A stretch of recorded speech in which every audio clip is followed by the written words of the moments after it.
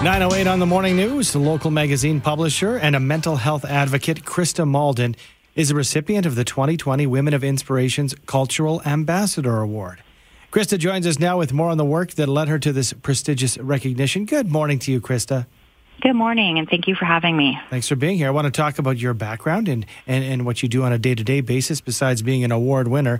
But first, let's dig into it and find out what Women of Inspiration, what are these awards all about? These awards are about empowering women and lifting them up in the workforce. And it's a really great organization, the Women of Inspiration, and they just bring a bunch of amazing women together to show the impact and to continue to create an impact.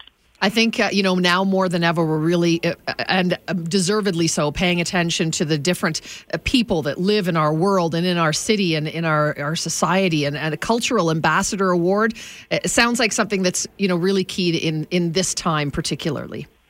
Yeah, I'm really honored to receive this award, and I really thank my community because it's because of them that I got it. They help bring the magazine to life every single month. So was this something that you knew you were nominated, or did this kind of come out of nowhere for you?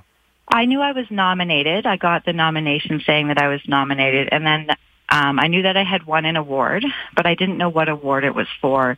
And I actually had no idea that I would get the Cultural Ambassador Award, and it's really fitting, and I'm just so humbled and honored by the recognition. So give us a little bit of background about why you were the one who won this.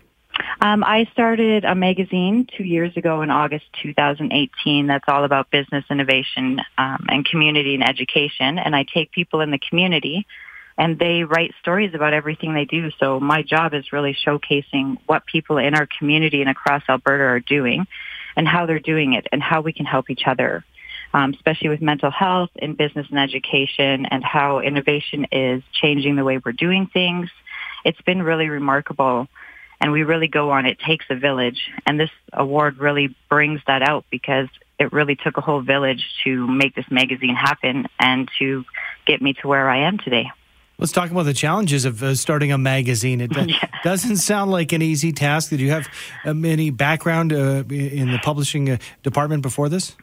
Yes, I've actually been in publishing for a long time, and I've probably worked in every aspect of it, from writing to editing to doing ad sales for other magazines to building other magazines. But it's very challenging to start a magazine, especially in our economy today.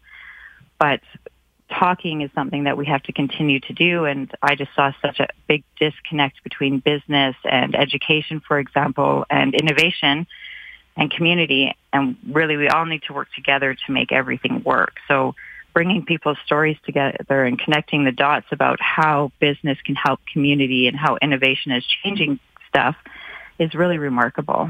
It's fantastic, and I love your whole thought process of it takes a village, because it's so true in so many different ways, and particularly right now as we move through this pandemic, and so many individuals and businesses are having a tough time. So does this just serve to create more awareness for Community Now magazine? Does it do more to further and get people involved in what you're doing?